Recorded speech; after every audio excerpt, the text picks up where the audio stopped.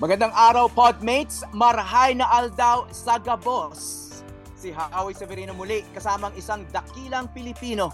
Siya ay isang masasabi nating Renaissance man at taga Bikol, makata, filmmaker, manunulat at founder ng kakaibang bookshop at gallery sa Naga na maaaring sabihing cultural heart na ng Bicol.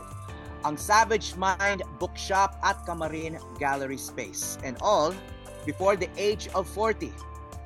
Si Kristian Sendon Cordero, TOYM awardee in 2022. Magandang araw sa iyo, Kristian. Marhay na aldaw sa gabos. Marhay na aldaw man, Howie. Good to see you again.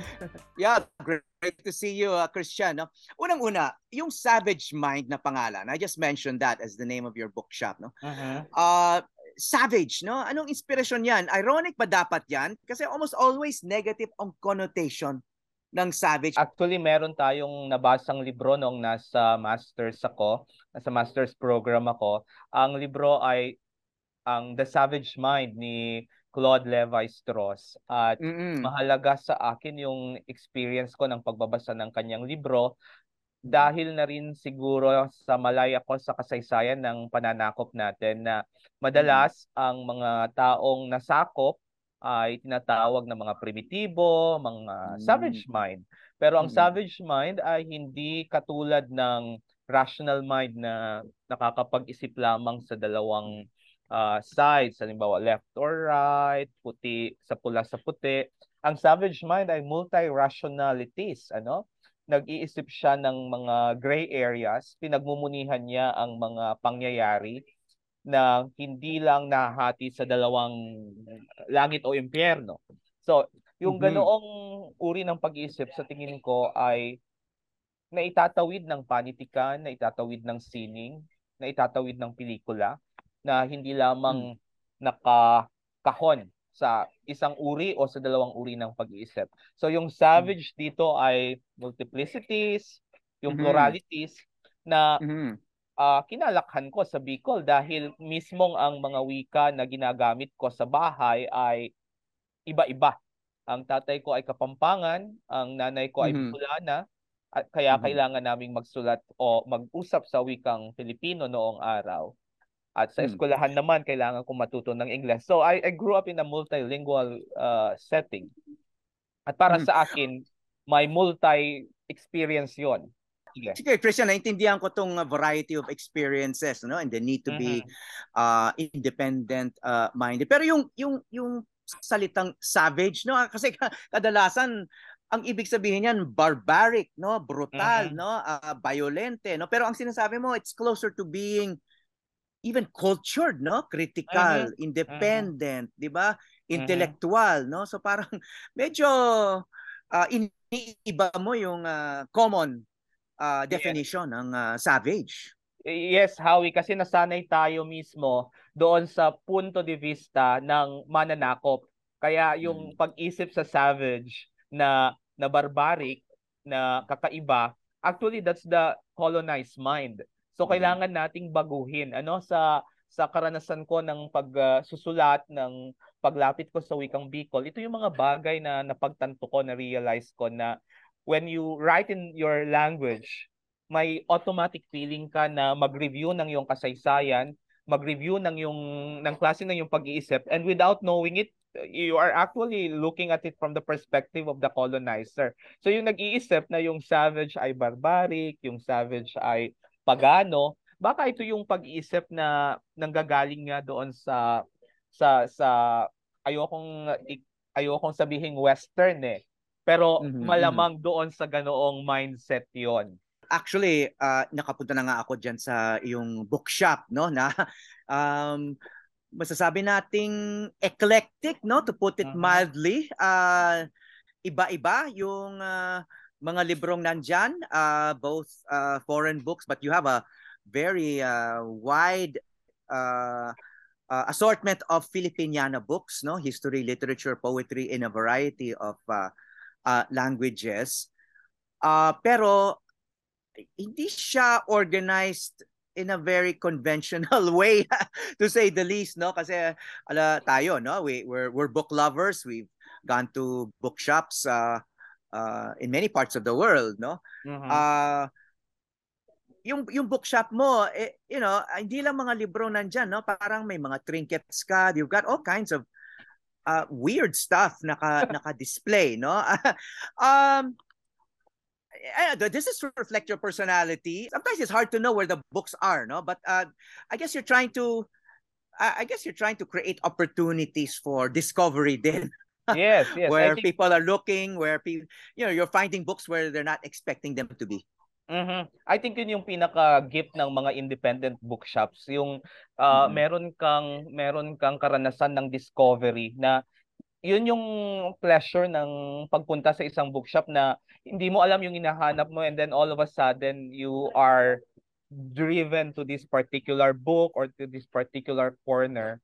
At totoo nga, marami akong mga kung ano-anong anik-anik ang tawag namin doon, ano-ano na matatagpuan sa bookshop dahil gusto kong maranasan ng mga bata, ng mga pumupunta sa Savage Mind na maraming pwedeng portals na pasukin. Maaring libro, maaring isang object, maaring isang poster, maaring isang artwork. So, it becomes like a variety, parang pinakbet, Parang pinakbet natin, parang bahay kubo natin na in this kind of diversity, in this kind of multiplicity, ikaw yung maghahanap ng mga ugnayan ng mga bagay-bagay.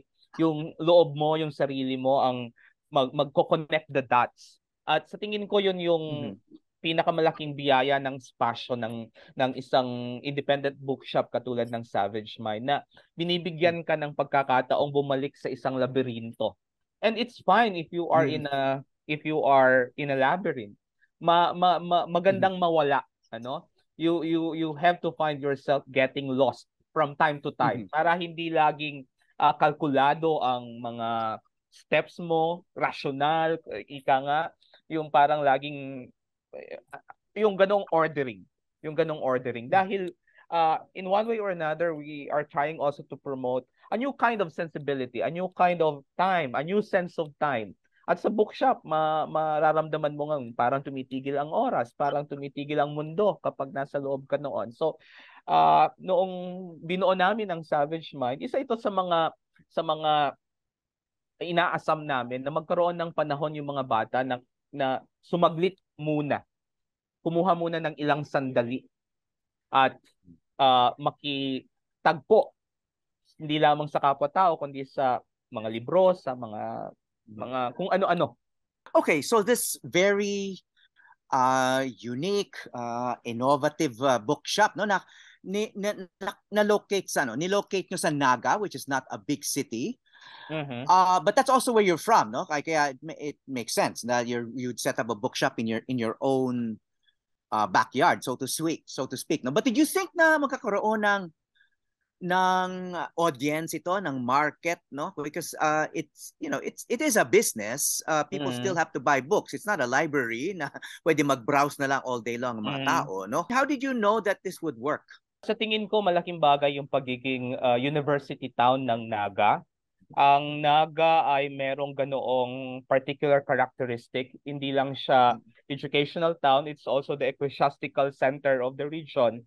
At may pagpapahalaga siya sa ganitong uri ng mga gawain. Napaka-literary ika nga. Siguro yung literary value na yon ay na-connect ko sa dami ng simbahan, na matatagpuan sa Naga, na itong mga simbahan na ito could be an access to another portal, another kind of living.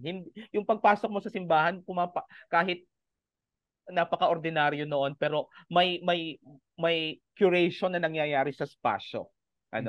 Mahalaga sa akin yung ganoong siguro napansin ko na laging puno ang simbahan kasi pumapasok nga sa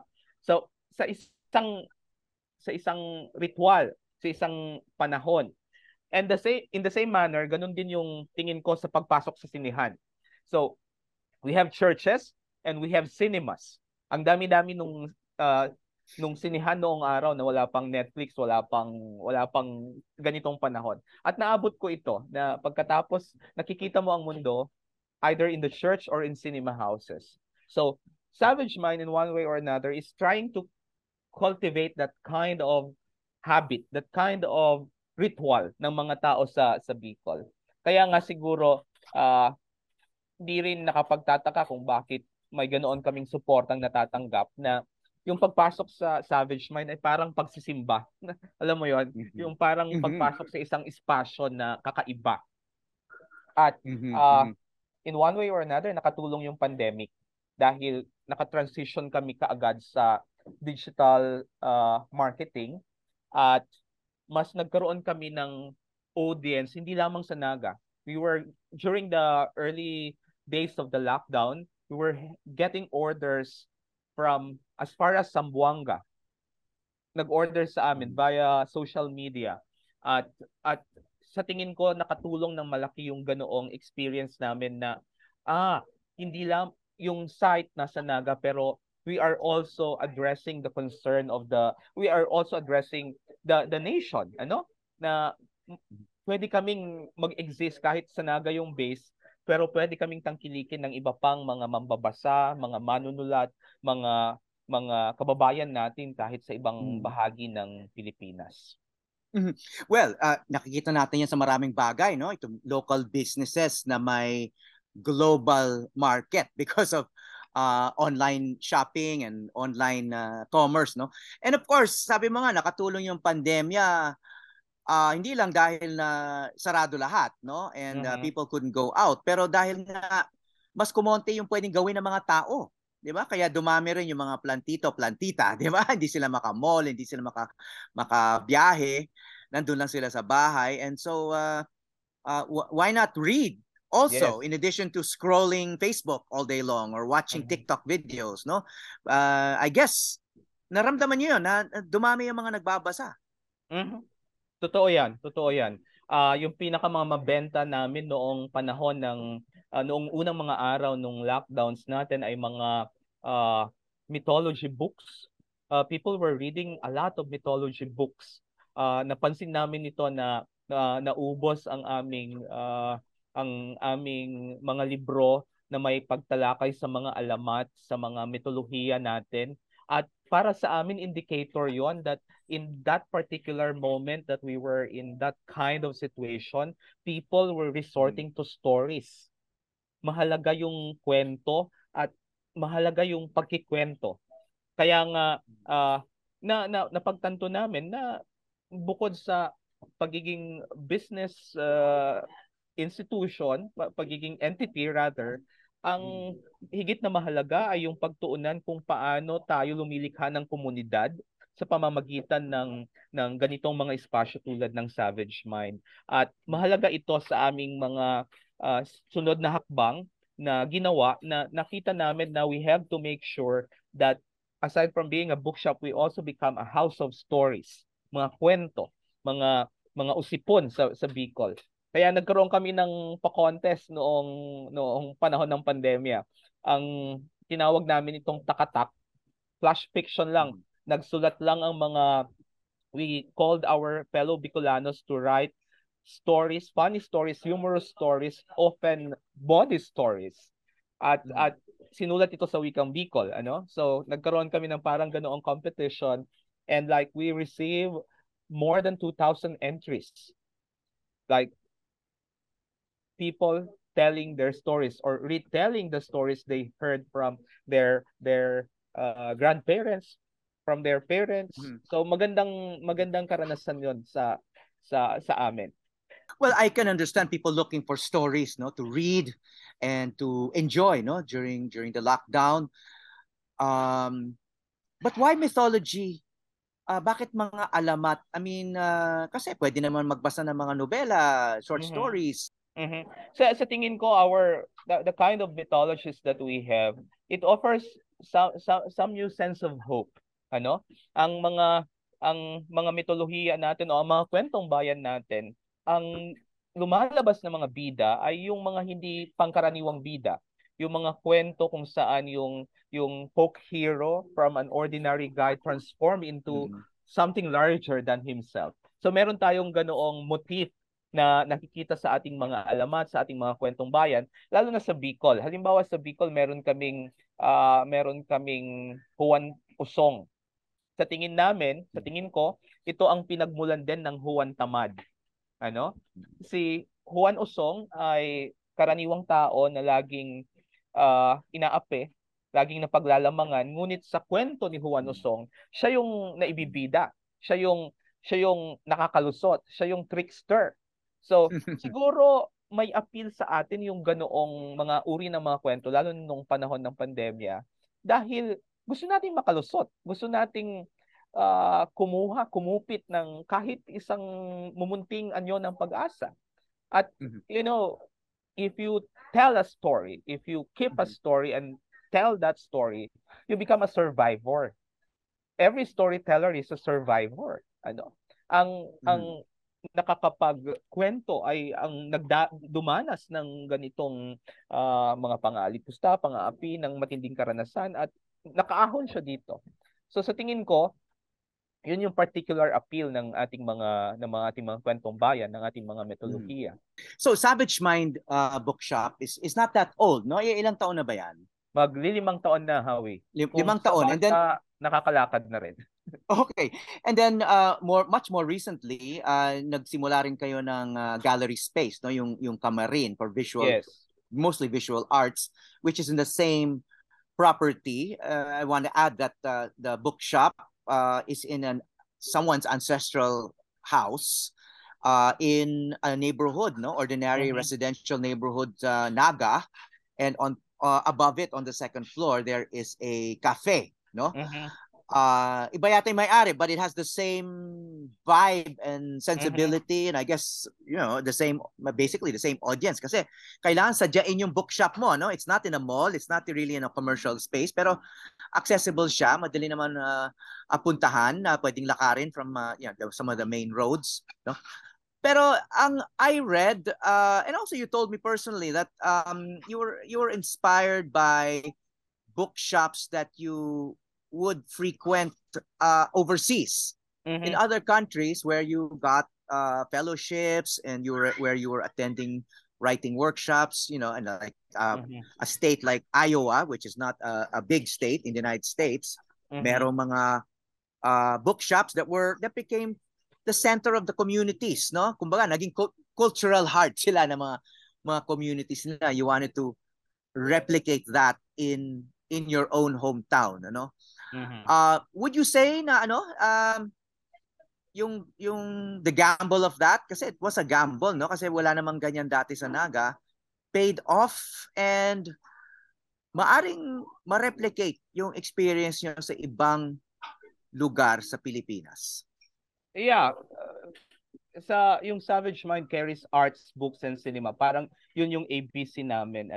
I'm surrounded by my friends who are my co-workers dito sa Savage Mind. I have Tito Valiente, Dr. Mary Jane Uy, si Josh Acampado. Sila yung mga grupo ko dito na nanggagaling din sa iba't ibang disiplina. So I think in one way or another, mahalaga yung ganoong small community on my part, na hindi lang ako ito, may mga tao akong tumatangkilik, maliit na sirkulo, at mahalaga yon sa pagkakatatag.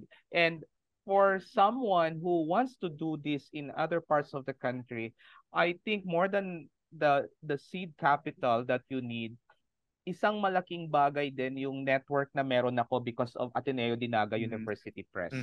I know the publishers in Manila, ang Ateneo de Manila, ang UST, ang UP. So, yung mga libro nila dinadala din namin dito sa Naga. We want people to have this kind of feeling ng accessibility. Mahalaga 'yon. At binibigay 'yon ng Savage Mind. At yung Kamarin naman, it's an art gallery that we put up dahil gusto rin naming tingnan yung direksyon ng visual arts sa aming rehiyon. Kung minsan kasi yung regions, Howie, lalo na I will speak from the experience of Bikol, may tendency din kaming maging hindi eccentric, egocentric. May tendency din kami na lang ang pinakamagaling, mga uragon, na ang akala namin ang pinakamagandang bulkan lang ay ang Bulkan Mayon, ang pinakamalaking event ay ang Peña Francia. Hindi lumalabas doon. Kaya painters would always paint Mayon and Peña Francia. Gusto naming magdala ng iba pang mga artist from the other regions, from the other countries. Kaya nga malakas din ang aming translation projects because sometimes yung regional identity can be so suffocating as well. Nakakalungkot din yon na akala natin laging Bicol, laging Oragon. Pero hindi rin nakakalabas doon sa kanilang mga pananaw. So what we are doing in Savage Mind is extending the limits of our language, the limits of our imagination by doing more cross-regional collaborations, by doing more translation projects nang ma-extend namin yung aming mga agam-agam, mapalawak namin ang aming mga kaisipan. At nanggagaling yon sa aking personal need bilang manunulat din. Na I could just, celebrate myself and all this, fancy things in life. But I myself I'm always trying to learn. Kaya mahalaga sa akin yung encounter. Mahalaga sa akin yung pakikipagtagpo.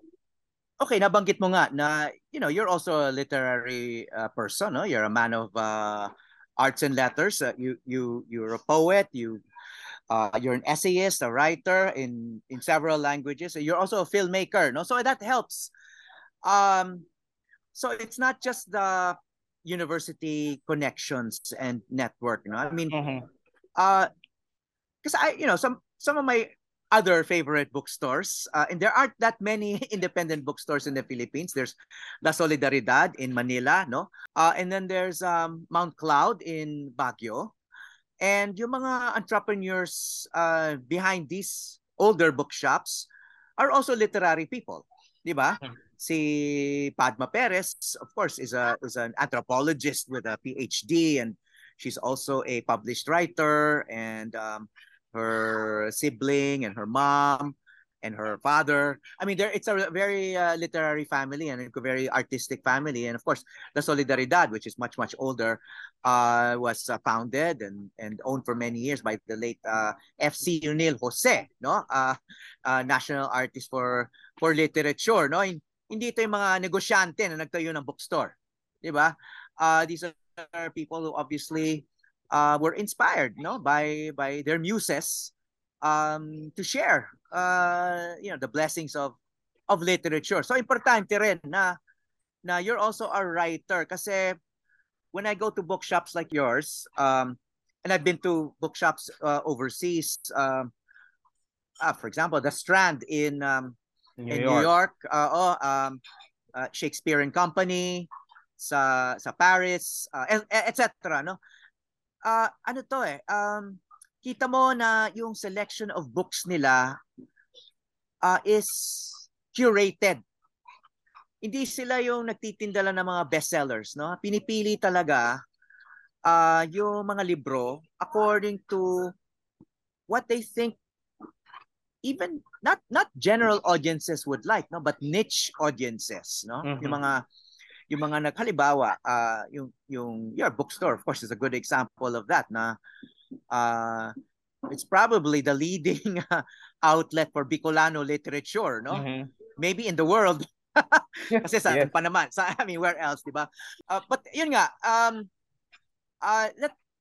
that really matters, no? So if you were to give advice to, let's say, other people who might see your example as an inspiration and see it as maybe even as an opportunity for business, but also to create a cultural heart in their own communities, how would be the best way to start? Yeah, mahirap-hirap yung ganong tanong. Sa tingin ko, you allow things to grow. Mahalaga yung ikaw, kahit anong bagay siguro na sisimulan mo, hindi naman nangyayari overnight ang isang bagay. Savage Mind is not an overnight project. We started really, really small, like collection lang ng walang ganoong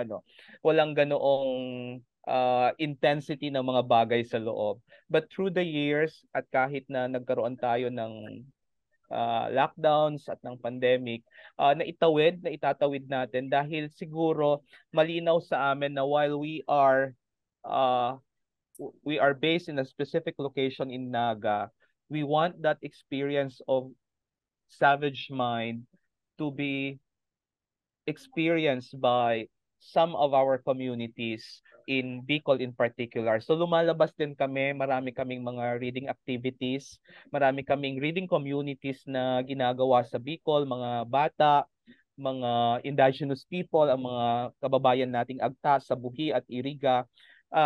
Inilalabas namin sa ganoong espasyo at pinapalawig yung karanasan. Siguro you start small but continue to explore creative ways as to how you would make that experience of the bookshop possible to as many people as you can, particularly the young people. Howie, kung mamarapatin mo, gusto kong sabihin ito, hindi ako naniniwala na hindi nagbabasa ang Filipino. Lagi kong naririnig yan na hindi nagbabasa yung mga Filipino. Ayokong isipin yon. Dahil kung hindi tayo nagbabasa, ba't ako magtatayo ng bookshop? Ba't ako, alam mo yon? Kristian, pwedeng sabihin ng iba, baliw ka eh. Di ba? Hindi ka rational na tao. I mean, di ba? I mean, that doesn't necessarily follow. Oh, that doesn't necessarily follow. Kasi you're far from being a commercial-minded person. Of course, kailangan din mag-survive yung isang bookshop, no? Hindi naman kayo charity.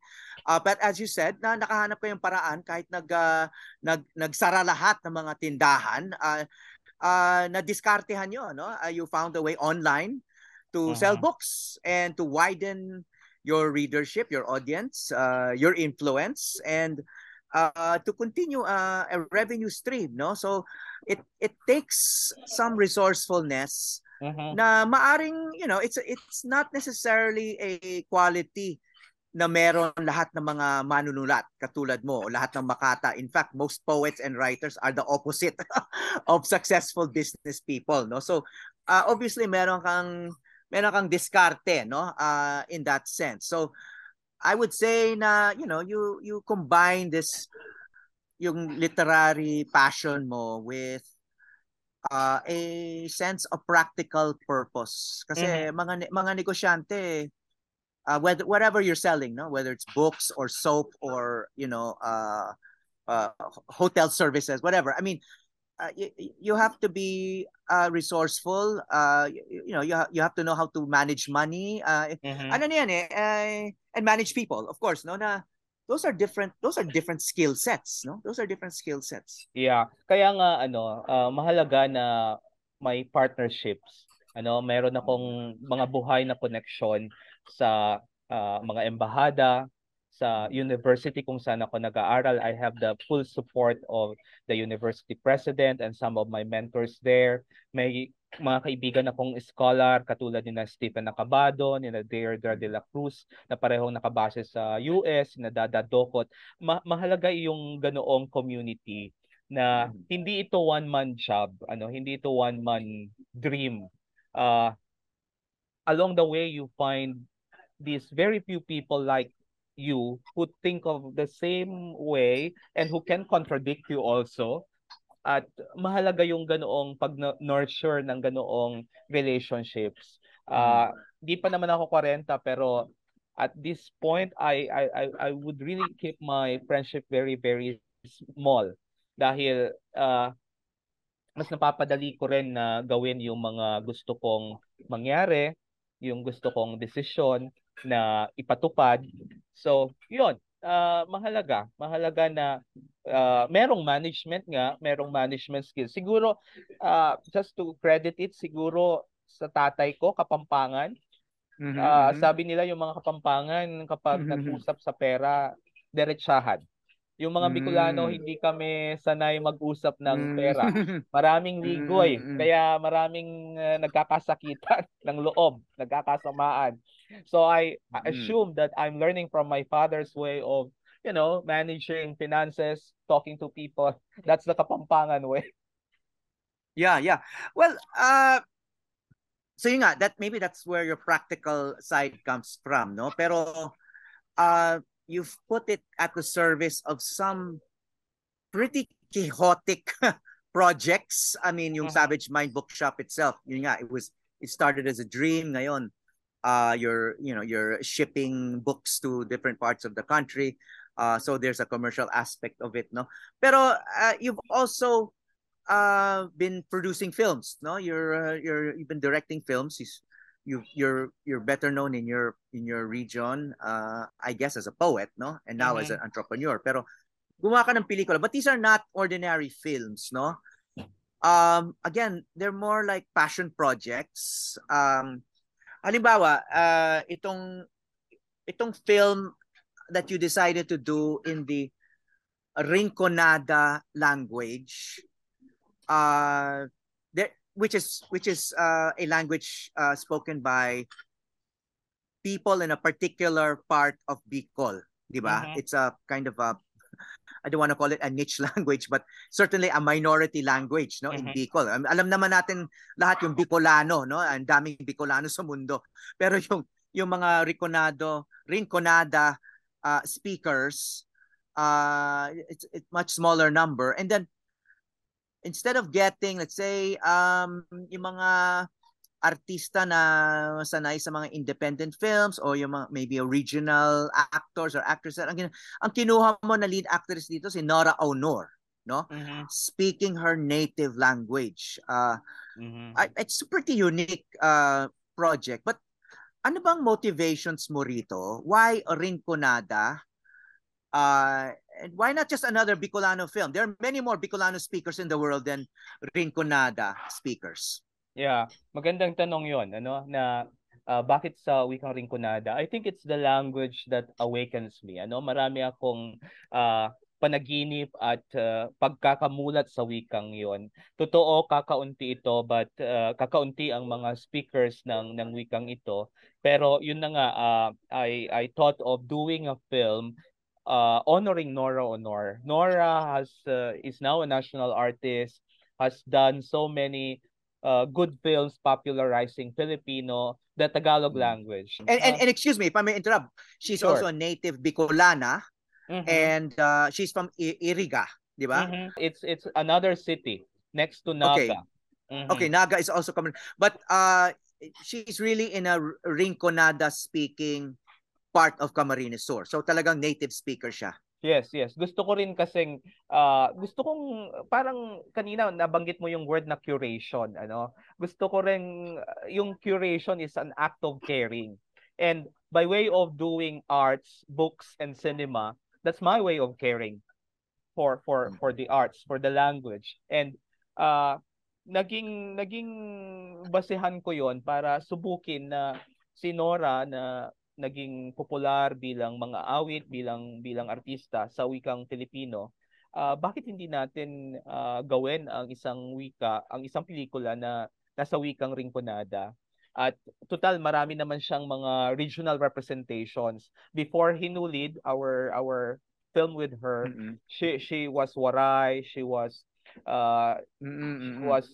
Muslim woman in Brillante Mendoza's Daewum. Nagsalita ng wikang Ilocano sa Kwento ni Mabuti ni Mesty Guzman. So may ganoong ano na si Guy, si Nora. Meron na siyang ganoong project sa sarili niya na makes her incredible. But at the same time, gusto kong itulak din yung agenda ko na embody our local language. At maganda yung karanasan namin ng pagpipelikula at ng panonood ng pelikulang ito dahil bago ang pandemya, Hawi, nilibot namin ito sa mga eskwelahan, sa mga komunidad sa Bicol. And the most fascinating experience was in Rinconada when we were showing the film to some of these young people in Baaw. Sumasagot sila sa pelikula.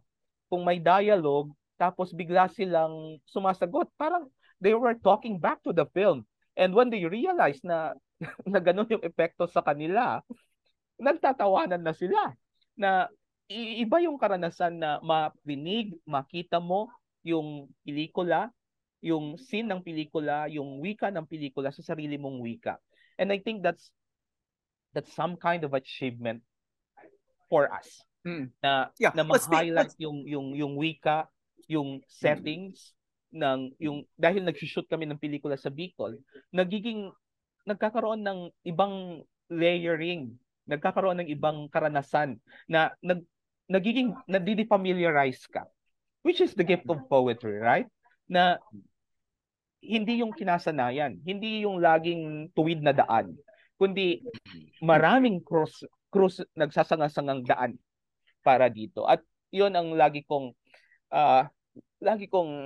binabaon sa sarili ko tuwing itutulak ko ang sarili ko sa isang proyekto.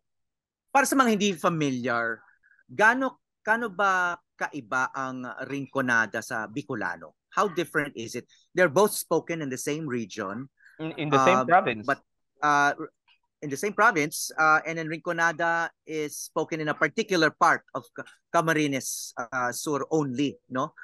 But nagkakaintindihan ba yung dalawang yon? Magkakaintindihan. Ako naman kasi, ang paniniwala ko dito, Howie, na highlight natin masyado yung differences natin. But if we start paying attention to our languages, baka magkaintindihan tayo, pero nauunahan kasi tayo nung, ay, iba yung Waray, iba yung Bisaya, iba yung Tagalog. Pero kung titingnan ninyo, may mga similarities, may mga pwede tayong ugnayan na mabuo kapag pakikinggan natin yung mga similarities natin. Baka nauunahan tayo sa differences. Kaya isinusulong ko na rin yung agenda na makinig tayo, maghimate. The word is himate for us. Sa isa kong project, yung translation ko kay Kafka sa Bicol, the main text was in Bicol. May part doon si Grigor Samsa nung naging giant insect na siya, si Samsa. Nagsasalita siya sa isang wika na hindi maintindihan ng kanyang mga kapamilya. So ang nangyari, sa salin ko kay Kafka, pinagsalita ko siya ng rinconada. So nowhere in our history na nagtagpo ang Bicol, Naga, at yung rinconada sa isang text. And I think of that as a metamorphosis as well.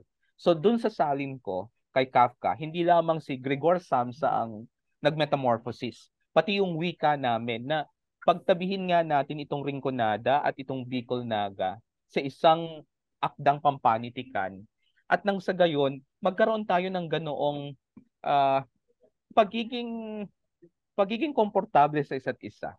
Baka kasi nauunahan nga tayo noong, ay, ibang Bisaya, ibang Waray. But if you notice, napaka-poros ng mga boundaries natin. May mga salita sa Bisaya na nasa wika namin sa Bicol, na nasa wikang Tagalog din, na pwede nating muling pagmunihan.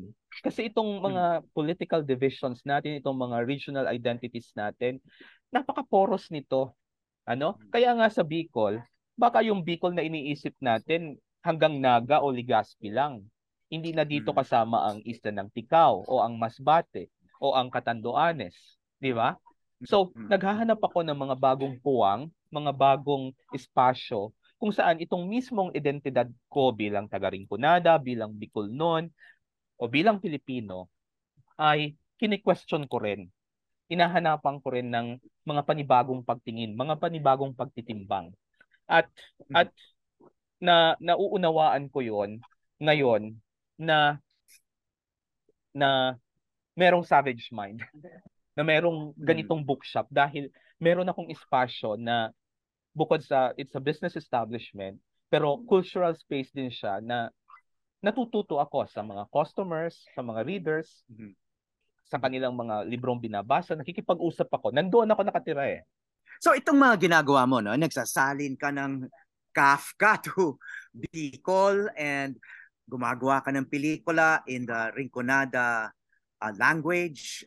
Obviously, you're trying to not just celebrate but honor and elevate, no, a regional language, no. But madalas nating marinig yung maraming Pilipino, no, na referring to non-Tagalog Filipino languages as dialects, di ba?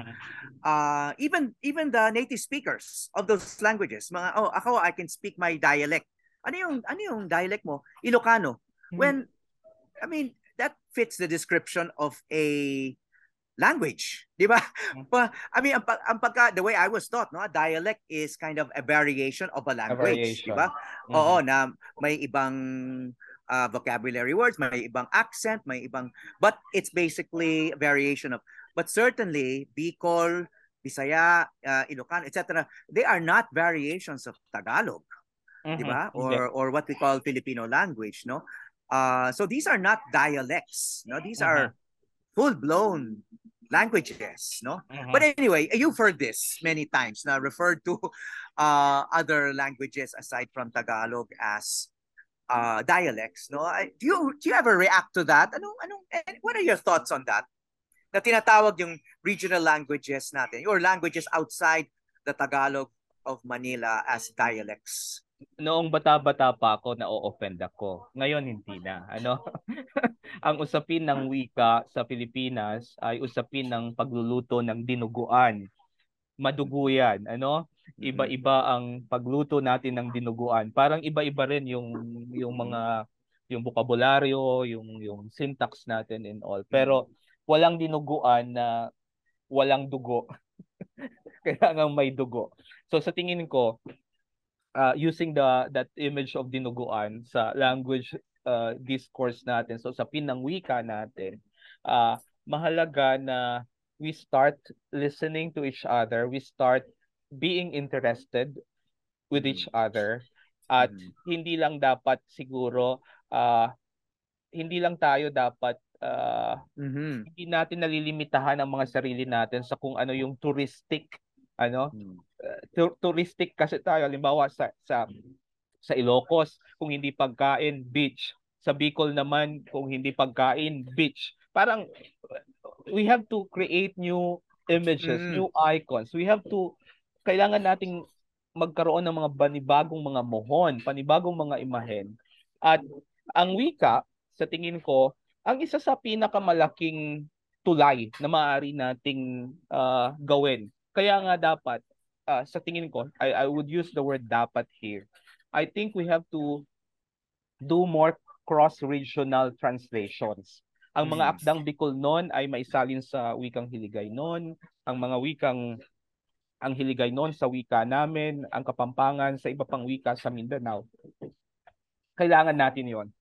Kailangan natin yung ganoong daan, hindi lang yung mga roads. Yeah, Kristian, before we leave this topic of language versus dialect, so tingin mo, wag na natin pansinin or i-correct kapag may nag-refer sa Bicol language as a dialect. I mean, pabayaan na lang natin. Wag natin ipaliwanag pa na, hoy, hindi yan dialect.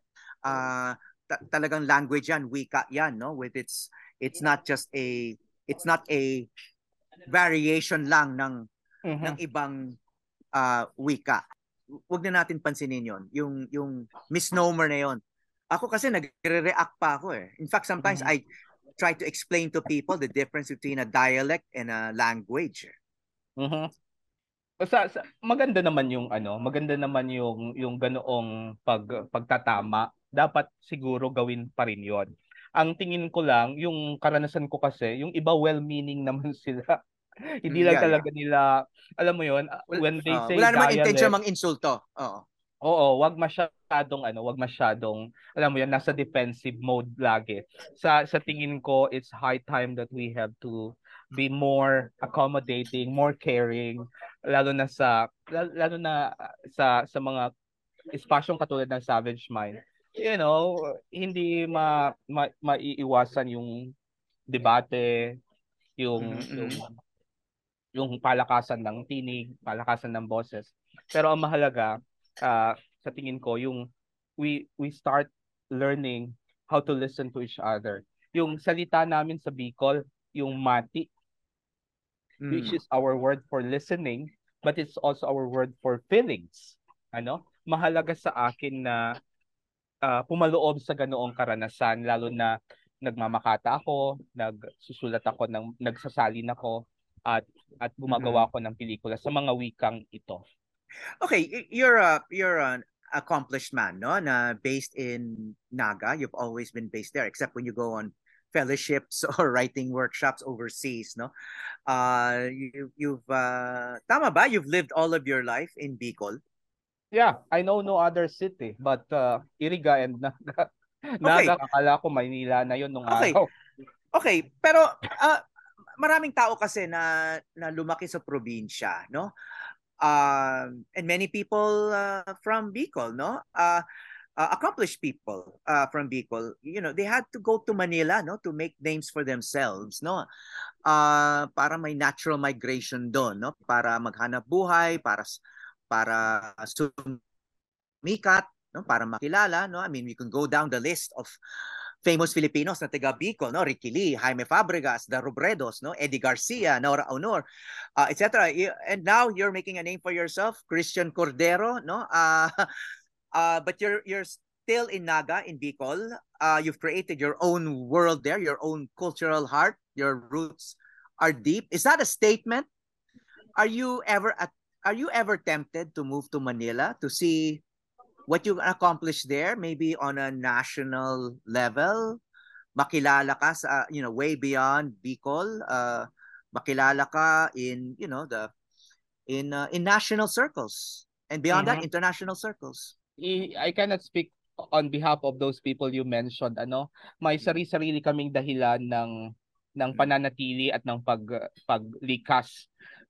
Kahapon kausap ko yung isa sa aming benefactor ng isang literary prize sa Bicol, si Vic Vallador.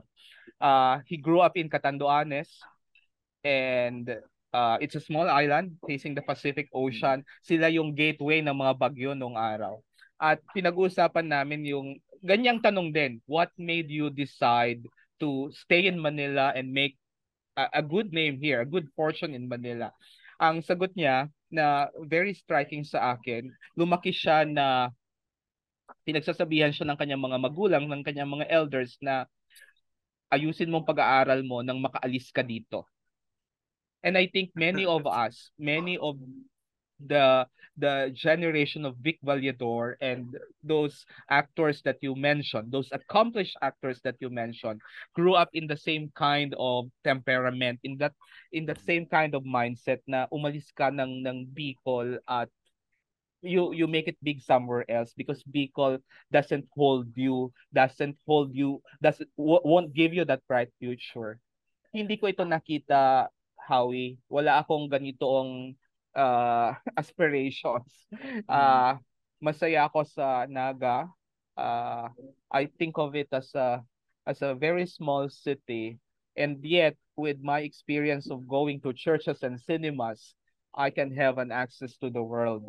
Nakikita ko ang mundo sa mga espasyong 'yon, at mula siguro sa ganoong karanasan ay naisipan din naming lumikha ng panibagong espasyo ang Savage Mind. Yeah, uh, I cannot leave the city. I cannot leave Bicol. Sa tingin ko, doon ang espasyo ko at this point. Umaalis na lang, paminsan-minsan. Nagbabakasakali sa ibang mundo, tumitingin ng iba pang mga karanasan, ngunit umuwi pa rin sa puso, sa rehiyon, sa Rona, sa Banwa. Okay, I think that's a poetic note to end on. Thank you, Kristian. Maraming salamat sa lahat ng ginagawa mo para sa Bicol culture and literature, at ginagawa mo para sa bayan. Kristian Sendon Cordero, a Bicolano man of arts and letters and cultural impresario of Naga. Mabuhay ka. Maraming salamat, Diyos mabalos. Hi, I'm Howie Severino. Check out the Howie Severino Podcast, an original for GMA News and Public Affairs. New episodes will stream every Thursday. Listen for free on Spotify, Apple Podcasts, Google Podcasts, and other platforms.